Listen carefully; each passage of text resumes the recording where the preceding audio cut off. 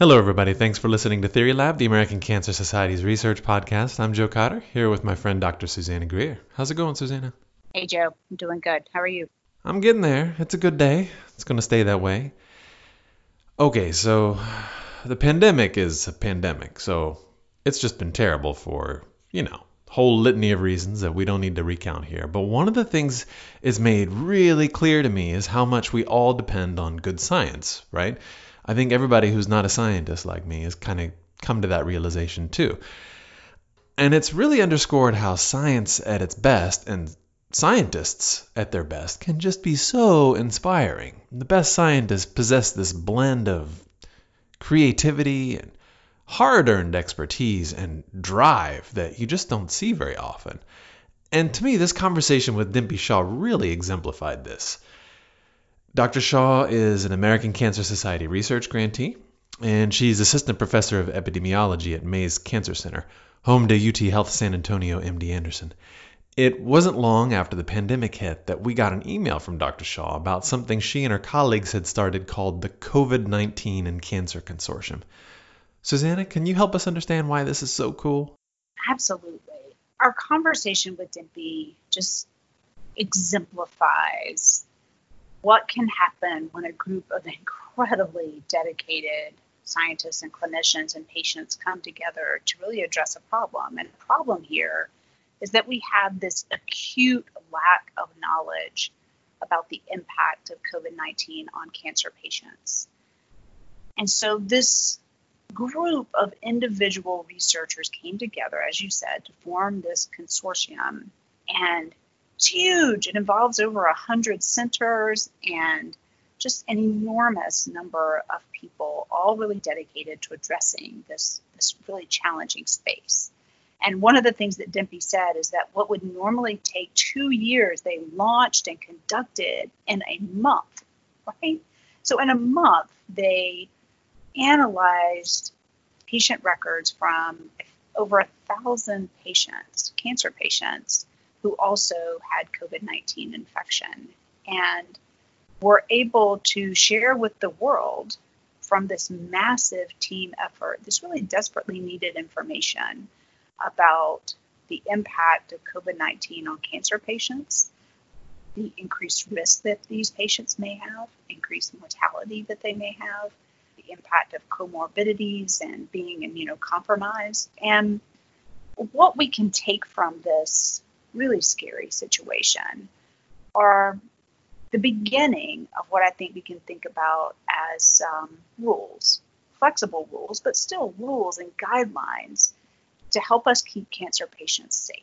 Because we know that the risk of COVID-19 is not equitably distributed among patients, and that's especially true for cancer patients. So I'm grateful not only to Dimple, but to her colleagues, and certainly to all the healthcare providers who came together to provide this really enormous amount of information, which is going to launch just an incredible enhancement, I think, in our understanding of COVID-19 in cancer patients. Hi, Dimple. How are you today? I'm doing good, Susanna. Thank you. How are you doing? I am doing well, and we are super excited to have an opportunity to talk to you about your work. So if you're ready, we're going to dive in. Absolutely. Yes, do. All right. So I know that you are a member of what seems to be a very recently formed COVID-19 and Cancer Consortium. So I think a good place to start, just help us understand, why was this group formed? Maybe what do you hope to accomplish? Sure.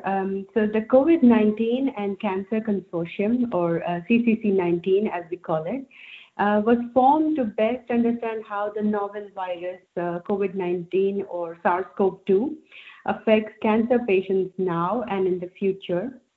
This is a collaborative effort which grew as a grassroots collaboration. It began organically, and now the membership has grown to over 100 organizations in the United States and Canada. It is one of the first registry efforts which started to collect information on patients with cancer and COVID-19, and currently it's the largest of its kind with a global reach. What we aim to do with this effort is to collect granular, uniformly organized information to stimulate translational science and also to arm our treating providers with the most comprehensive and significantly accurate evidence, scientifically accurate evidence as rapidly as possible on cancer patients who are infected with this new virus. Oh, fantastic. This is so timely and necessary. I'm so impressed. So over 100 organizations, and you said you have a global reach with a goal of really collecting information, which is going to help us to understand what it's like for cancer patients who have COVID-19. And as you so astutely said, help us understand implications now and in the future. One thing I'm really interested in is that you said that one of the goals of this consortium is to collect information, right? So that, and you were trying to arm those frontline healthcare workers, our oncology providers, with evidence-based research. And so you've recently done just that. You are a lead author on a paper that was published in Lancet just this week. So congratulations, that's wonderful. The title of this paper is Clinical Impact of COVID-19 on Patients with Cancer. So I think it would be helpful for us to just kind of understand what the motivations were for this study in particular. Were there things about maybe cancer and cancer patients that make it so important for us to understand the impact of COVID-19 on this population? Thank you for that question, and thank you for acknowledging the publication. It was a massive team effort, and we are very proud that we are able to help the clinical providers with the information that was so desperately needed. To go back over the past decade, we have started to realize the importance of respiratory viral infections in our patients with cancer. Most of these viruses, they cause common cold in general population, but when the patients who have cancer are affected, then there is significant morbidity and mortality associated with those infections. Cancer patients, especially those who are actively on treatment, they have high levels of contact with the healthcare system. And, despite our heroic efforts to reduce the viral transmission or the infection spread, in these shared spaces, the cancer patients still have an elevated risk of the exposure to the virus. And, additionally, majority of cancer patients, they are immunocompromised, either through their anti-cancer treatment or the cancer itself, or perhaps, having some supportive drugs such as corticosteroids. So they are also often more than 60 years old. They have a higher incidence of common health conditions, or what we call comorbidities, such as hypertension, diabetes, obesity. So all of these factors, they put cancer patients in a high risk profile for any kind of viral infection. But we had this acute lack of knowledge and, the concern for extreme vulnerability because of COVID-19, that CCC19 aimed to understand the impact of COVID-19 in patients with cancer. And that's what we did in our first released analysis of 928 patients who had lab-confirmed infection. Wow. So that's such an interesting dichotomy that you presented, that we have a patient population that's really at need, right? You indicated all these things that we think about for cancer patients, that they are immunocompromised, they have maybe more touch points, would be a way for us to say it, with the healthcare system than just the average American, the average person. And we know from your work and others that infections in cancer patients, you mentioned the common cold, can look quite different than infections in an individual who does not have cancer. And so we think about that in the context of increased morbidity and mortality. And so despite all of that, what you and your colleagues faced as you looked at this picture for cancer patients in the face of COVID-19 was a real lack of knowledge. And so you started this study. So I think it would be interesting for us to understand, for those of us who don't do these kinds of large-scale studies, if you can just tell us about it. What did you do? How do you conduct a study like this? Absolutely. So, this study was started with one tweet on Twitter. And this was from one of our resident fellows, Dr. Akash Desai. He tweeted about the impact of COVID and how this would affect our patients with cancer.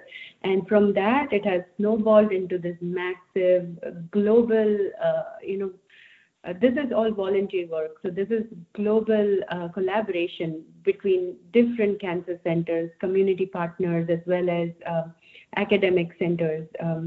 And everyone came together, and generally this would take us 2 years. I do have my respiratory viral infection consortium. It took us 2 years to get that started for studying different kinds of respiratory viruses.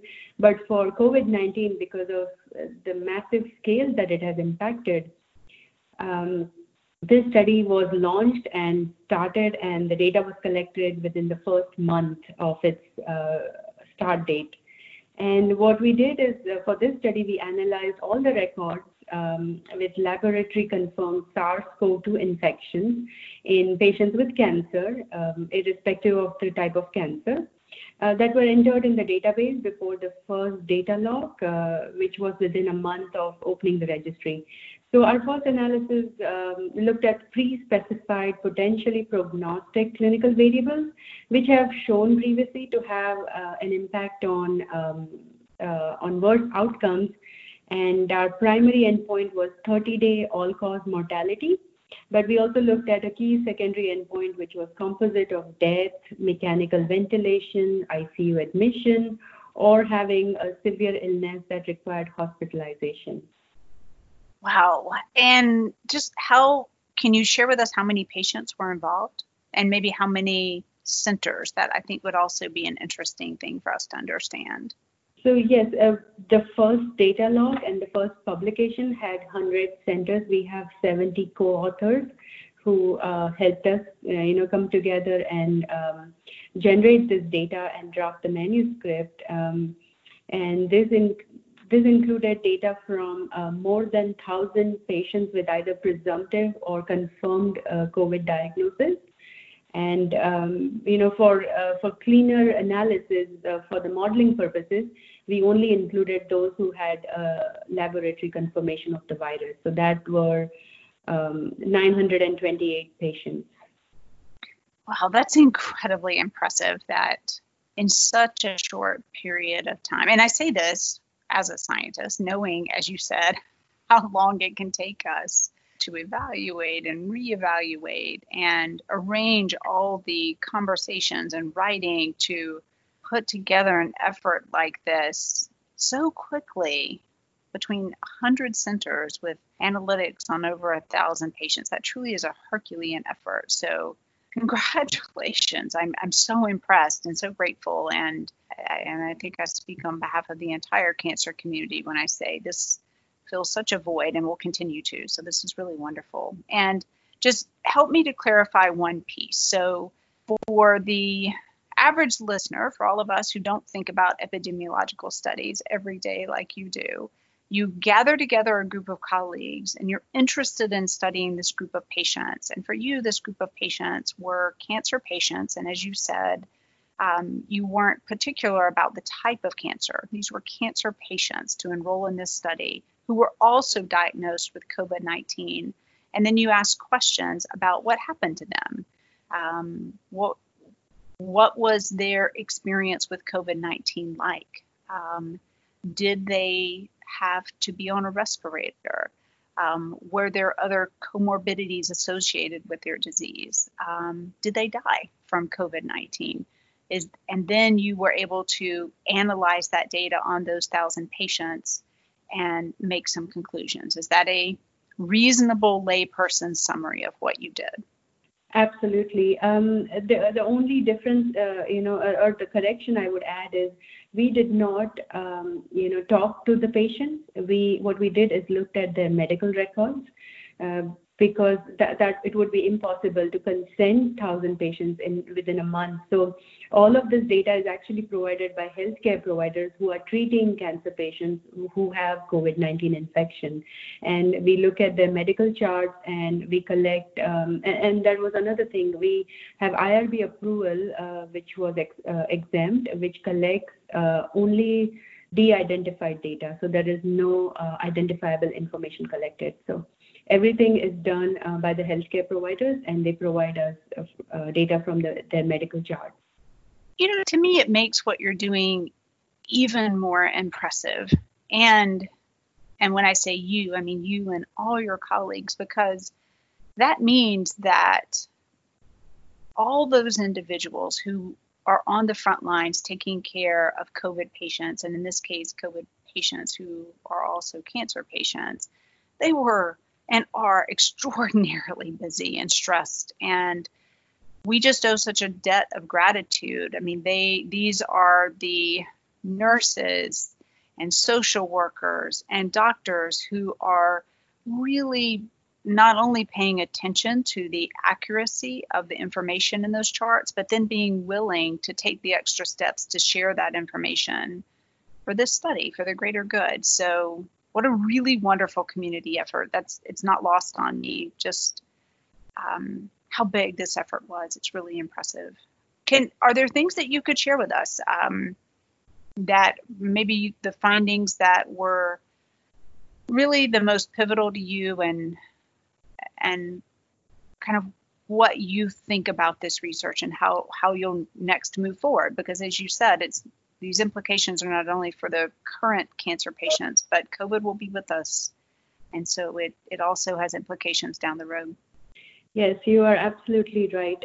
I mean, the enormous effort that has gone into this product, and it makes us so proud and feels so good to be part of this consortium, because you can actually see the selflessness, of all the providers that are, yes, caring for the patients, but they are so interested and they would really like to have the evidence-based guidelines, to help care for their patients. So I'm honored and I'm humbled every time, I'm part of any work with this consortium.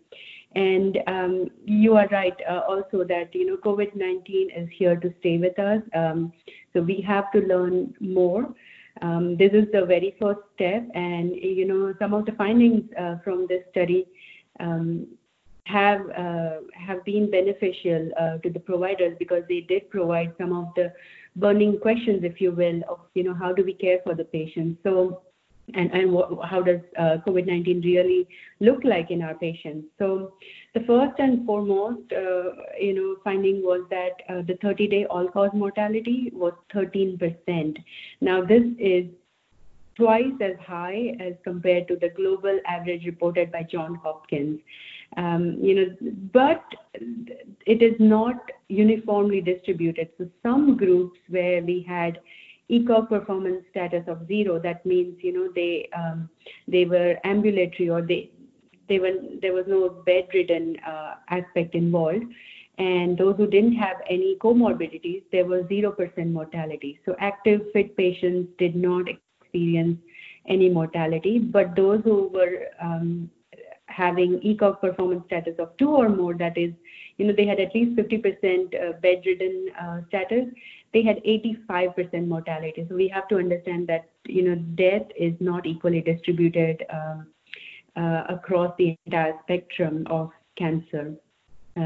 What we also identified that older age, male sex, having 2 or more health conditions which required active therapy, such as obesity, diabetes, hypertension, or any kind of former smoking status, was associated with a higher death rate.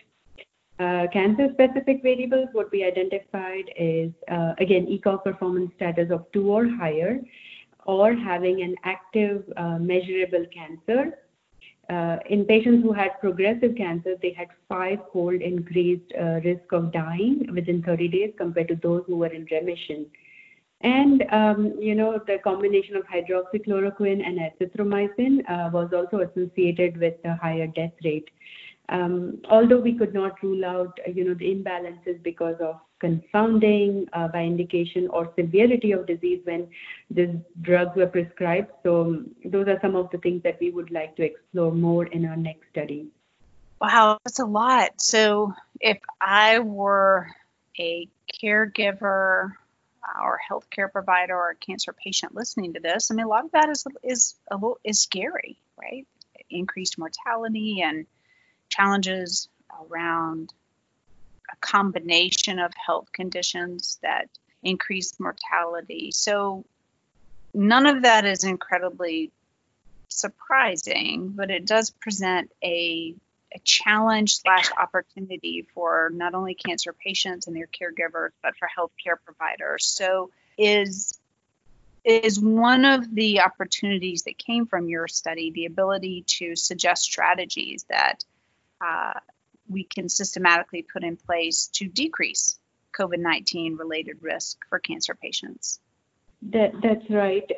Yes. So, in our NCI designated Mays Cancer Center at UT Health San Antonio, along with, most of the cancer centers, we have clear rules in place about how to care for patients to keep them safe during COVID-19. It is very scary to have COVID-19 if you have existing cancer, but again, we have to understand that the risk is not equally distributed. So, each individual has a different risk profile, and that needs to be considered. Furthermore, our cancer center, as well as other cancer centers, they continue to treat patients throughout the pandemic, and it's still open, for patient screenings, tests, and regular appointments, because these are life-saving modalities for our patients. So I think taken together, what these results suggest that, fit patients with cancer and few comorbidities can and should proceed with the appropriate anti-cancer treatment.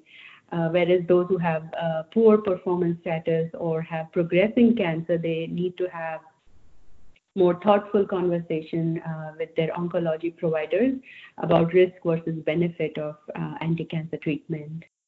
It's extraordinarily helpful, I think, for healthcare providers and for cancer patients just to have a starting place for those conversations and to be able to consider where they are in their disease, what are their risks, and I'm really grateful for this work and look forward to all the other things that will come from this study.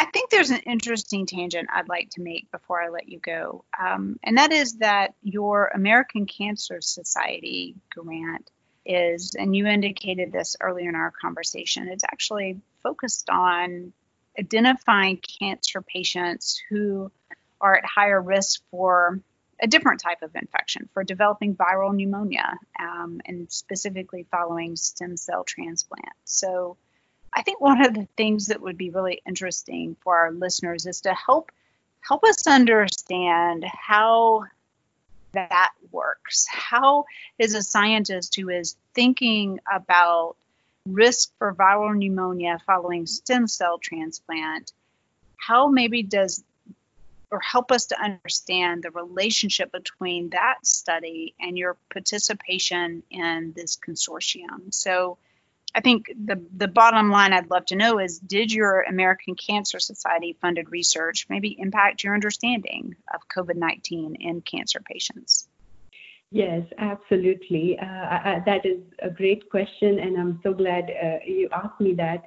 ACS has provided me with protected time and training to conduct research on respiratory viral infections in patients with cancer, by funding my mentored research scholar grant.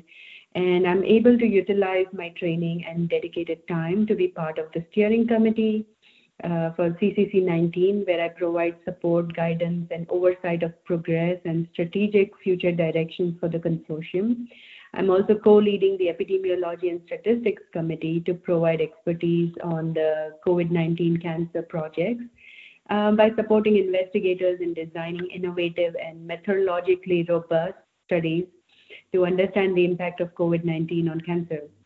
And, we are in charge of ensuring applications of rigorous epidemiological and statistical methods for reproducible projects. So, in partnership with Vanderbilt, my team at UTESCA, we ensure the highest accuracy and integrity of data generated from multiple centers and making it available for various projects. So all of this has been possible because of my training on respiratory viruses. And I have published systematic reviews where we showed that a lot of host risk factors or patient-related factors are very similar across respiratory viruses. So although the outcomes are different, but the risk factors remain same across the spectrum. So having that training really prepared me to be ready for this, for these projects and to take this challenge head on. And so I would like to thank ACS for, providing this support to an early investigator like me. Thank you again. Well, Dimpi, we have been thrilled with everything you've done and are so excited for the opportunities that you have moving into this space and for the incredible impact you and your colleagues are making. I just have one last question, and that's around a special group of listeners to our podcast. So many of our listeners are cancer patients or survivors and caregivers. Is there a specific message you would like to share with this group? Absolutely, yes. I think cancer patients can stay home if they do not have to go out. Practice social distancing, wear a mask, and avoid larger groups. These are similar recommendations that we also provide for general population, but specifically for cancer patients, it's important. Those who have active cancer, especially those who are older or have one or more health conditions, they should be particularly careful. Fortunately, our study showed that simply receiving anti-cancer treatment did not increase the risk. So it's generally safe for most cancer patients to receive their treatment, and they should definitely consider, continuing their screening procedures, their anti-cancer treatments, because that actually saves lives. And if they have some of these high-risk factors or high-risk profile, they should definitely discuss with their care providers about, again, risk versus benefit for receiving the treatment. Well, thank you, Dimpi. We are really grateful to have these evidence-based guidelines, and I think I have the title for your next paper. It should be "It Started with a Single Tweet." Absolutely, that's a great idea. I'll bring it back to the consortium. Well, it's just really impressive that this enormous body of work has come together so quickly by so many people and will go on to impact thousands and thousands. So thank you, and we'll be in touch. Take care, Dimpi. Thank you.